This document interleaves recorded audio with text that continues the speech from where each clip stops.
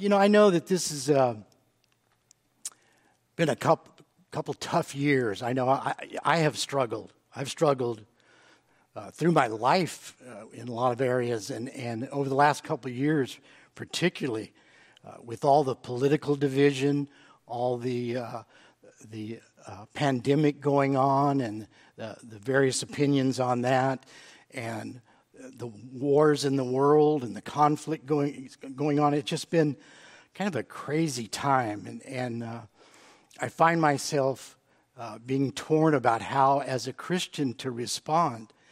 And so when I was asked to speak, I thought, well, it's if I'm going through struggles, maybe some of the others are with how to respond to what's going on in the world right now.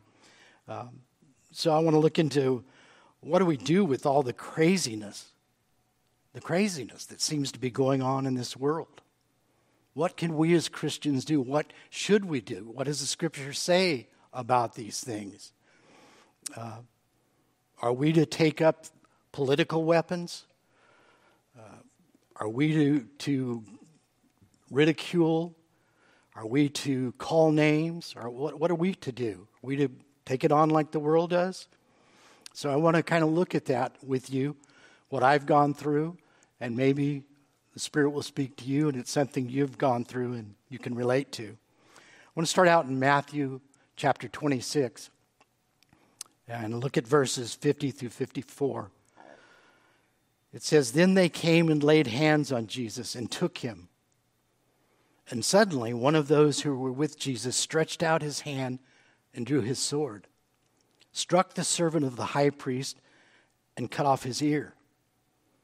But Jesus said to him, 'Put your sword in its place, for all who take the sword will perish by the sword.'" Think of that.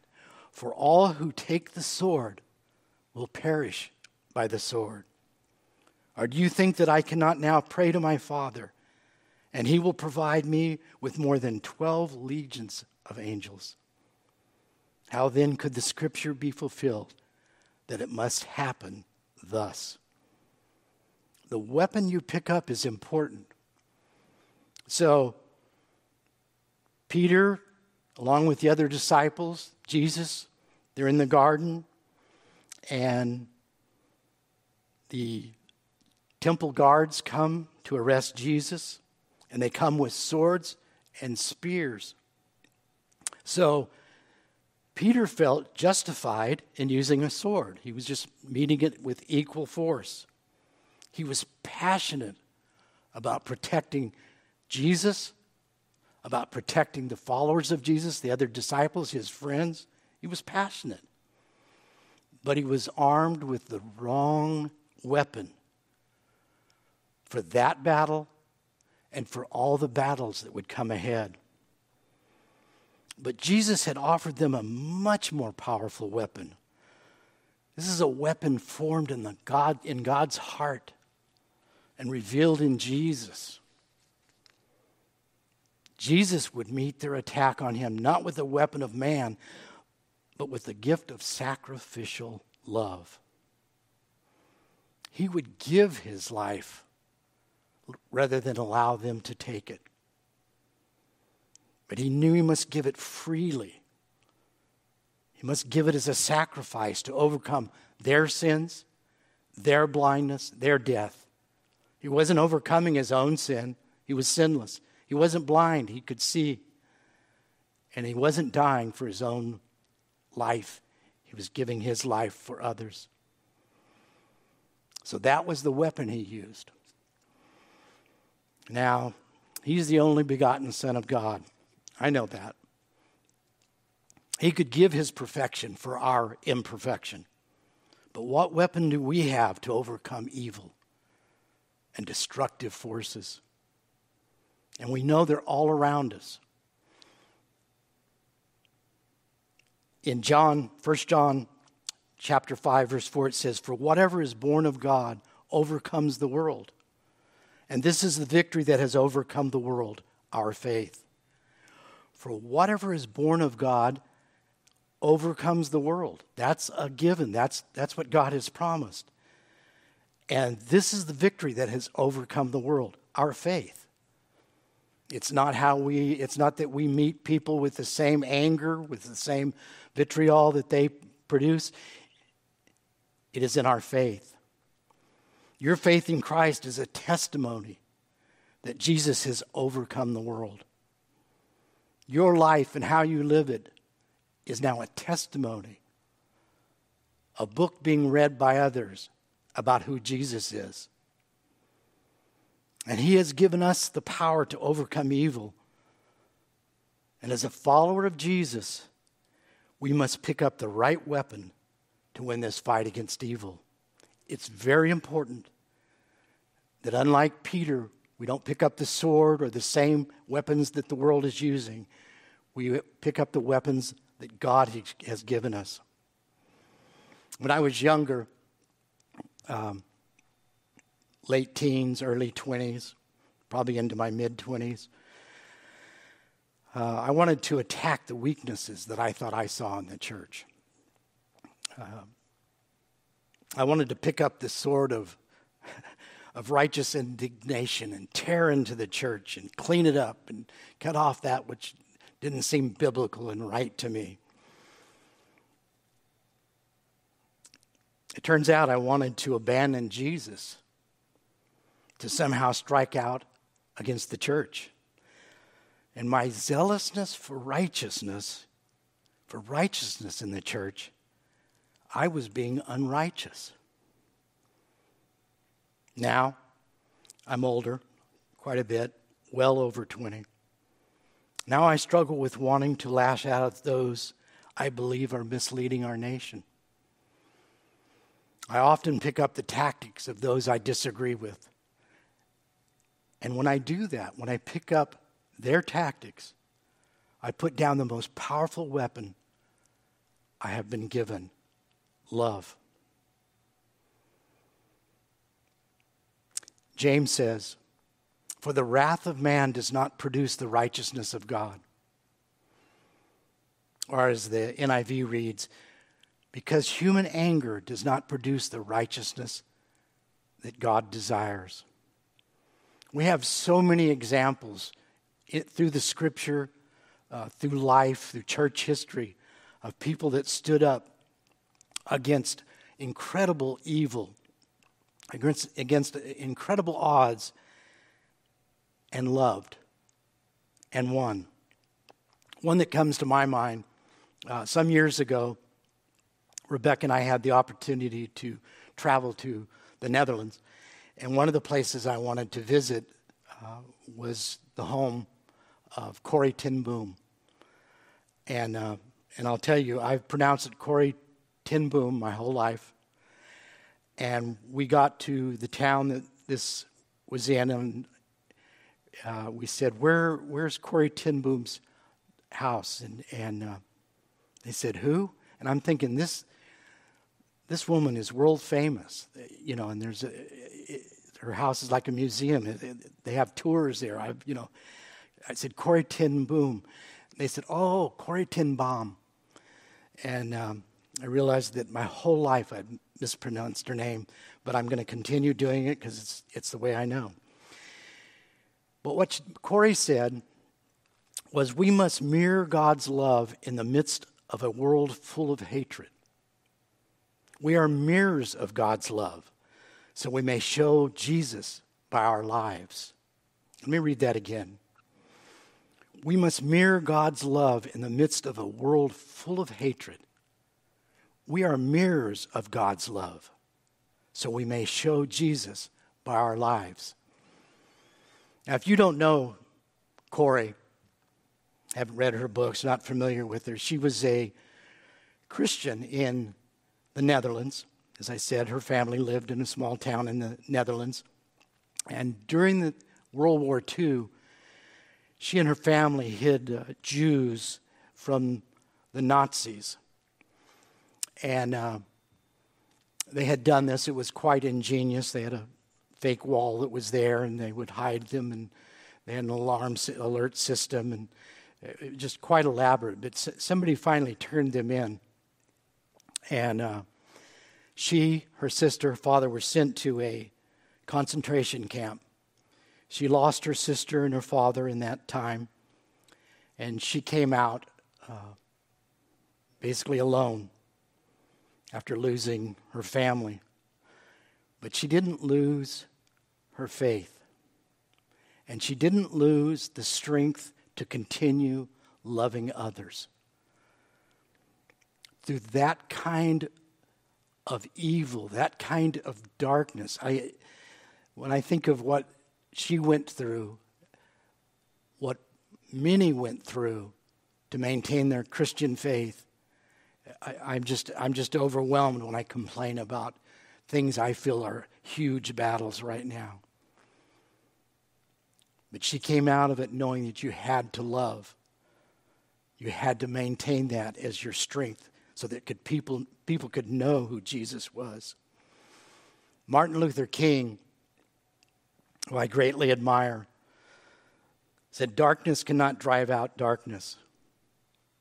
Only light can do that. Hate cannot drive out hate. Only love can do that." And it's so sad, so often many around, I think, we think we can attack darkness with darkness. We can use the same words and the same tactics. But darkness can only be overcome by light. And we can't cast out the hate in the world by hating more fervently. Only love can cast out hate. When Rebecca and I were younger, we went and visited the Carlsbad Caverns. I don't know if you've ever been there, but you go down into the caverns, and it becomes quite dark in there. Now, they have lights as you go down. They've run electrical lights. I don't know what it's like now. That was decades ago. But as you went down, there was kind of a path you followed that they had hewn out, and so you could take a tour down, and it had lights as we went. And we got down to a certain point in the cave, and our guide said to us, "How many of you have ever experienced total darkness?" And I thought, well, I've been out at night. I've been in closet. I don't know. It just seems like I must have experienced total darkness before. Well, at that point, they turned off the lights that were on, and you are in total darkness. And I took my hand and waved it in just inches from, and you can't see anything. There is no light to reflect off of anything, so there's absolutely no vision. It's darkness. And to think you can combat that darkness by making it darker, bringing in more darkness, is absurd.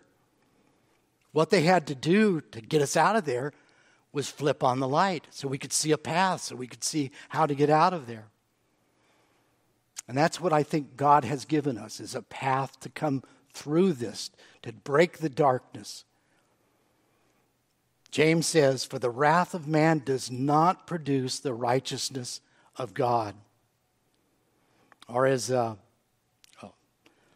said in the New International Version, it says, "Because human anger does not produce the righteousness that God desires." So we cannot depend on those tools that are used around us. They seem so prevalent. And they seem like that, well, if they're going to do it, I'm going to do it. If they're going to yell, I'm going to yell louder. If they're going to call names, I'm going to call more names. If they're going to be disrespectful, I'm going to be disrespectful.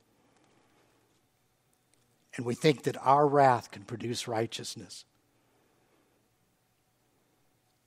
Paul says, "Do not be overcome by evil, but overcome evil with good." Now, I'm sharing with you scriptures I've known, it seems like my whole life. Many of you know I was raised in the church. My father was a pastor. Been around the Bible my whole life. According to my mom, I think I was born on a Tuesday and I was in church on Sunday, and we weren't allowed to miss church. So, I've been around it. And so these scriptures, many of them are so common to me that I don't hear them anymore. And I wonder how many of us are like that. We're so aware of these scriptures. We hear them, but we don't understand the implications. Do not be overcome by evil, but overcome evil with good. And Jesus says in Luke chapter 6, verse 35, but love your enemies. But love your enemies. Do good and lend, hoping for nothing in return. And your reward will be great, and you will be the sons of the Most High. For God, is kind to the unthankful and evil. That's amazing to me. Now, what I know, according to the scripture, is that we've all been against God. We've all been at enmity with him. And none of us have been righteous in the eyes of God, according to his righteousness. So the fact that Jesus sought me out, sought you out, seeks you out today if you haven't received him. It's amazing because he knows exactly who we are, exactly what we're like. And he's kind to the unthankful and evil. So how are we going to respond to others we disagree with? We're going to take the sword out, take yelling out? What are we going to do? I want to say to you, choose your weapon carefully if you want to do the work of Jesus. If you choose the wrong weapon, if you choose hatred, if you choose ridicule, you could suffer by that very weapon. Do you trust the way God has chosen to confront what is wrong? Do you think God doesn't know what's going on in the world? And that only you yelling or you putting on Facebook or you doing something is going to change it? Or do you trust the weapons he has equipped us with? It says he gave us love, joy, peace, long-suffering, kindness, goodness, faithfulness, gentleness, self-control. These are the weapons he's given us to fight the evil that we see. It's not saying there's no evil, there's not wrong. He's just telling us how to fight it. Are you going to turn to the weapons that the world uses? My past efforts were to correct the church. My present calling is to care for the church and all others in this world and let God be the judge. I want to challenge you to be an overcomer through the strength of the Spirit that dwells in you. Let me say that again. I want to challenge you to be an overcomer, overcoming the situations, overcoming the evil, overcoming what you think is wrong.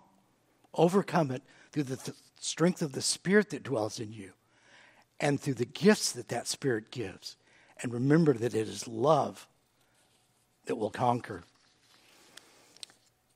Question I'd like you to be thinking about, actually not just thinking about it, I'd like you to take some action, is how will I show love and kindness to someone I disagree with? Now, it may take you a little bit to think of somebody you disagree with, but I think in the context of what's going on in the world right now, probably 3 or 4, hopefully not 3 or 4 dozen, but at least 3 or 4 popped into your mind. And I want you to think how you could show love and kindness to them. I know that's difficult. I'm not saying this because it's easy. I'm not saying it because I do it. I'm saying it's because what God has called us to. And I want to pray for us. I want to pray that God fills us with his Spirit, moves us towards being obedient to the calling of his Spirit, being obedient to overcoming evil, but overcome it with his love and his grace. Let's pray. Father, I thank you so much for your amazing love and grace that you've shown to me. just not just in the past, but the constant trial that I present to you. Lord, you have been so patient, so gracious, so loving. Lord, I pray that you would put in my heart, that you would activate through your Spirit that dwells in me, that love, that we could actually confront the evil in this world. Lord, that I could confront evil the way you ask me to, with love. Lord, I pray for us as a community that we not get caught up in the weapons of the world, but that we arm ourselves with the gifts of the Spirit, that we arm ourselves with the most powerful weapon given to mankind, that we arm ourselves with love. Do this work in our hearts, Lord, I pray, and I ask this in Jesus' name. Amen. God bless you.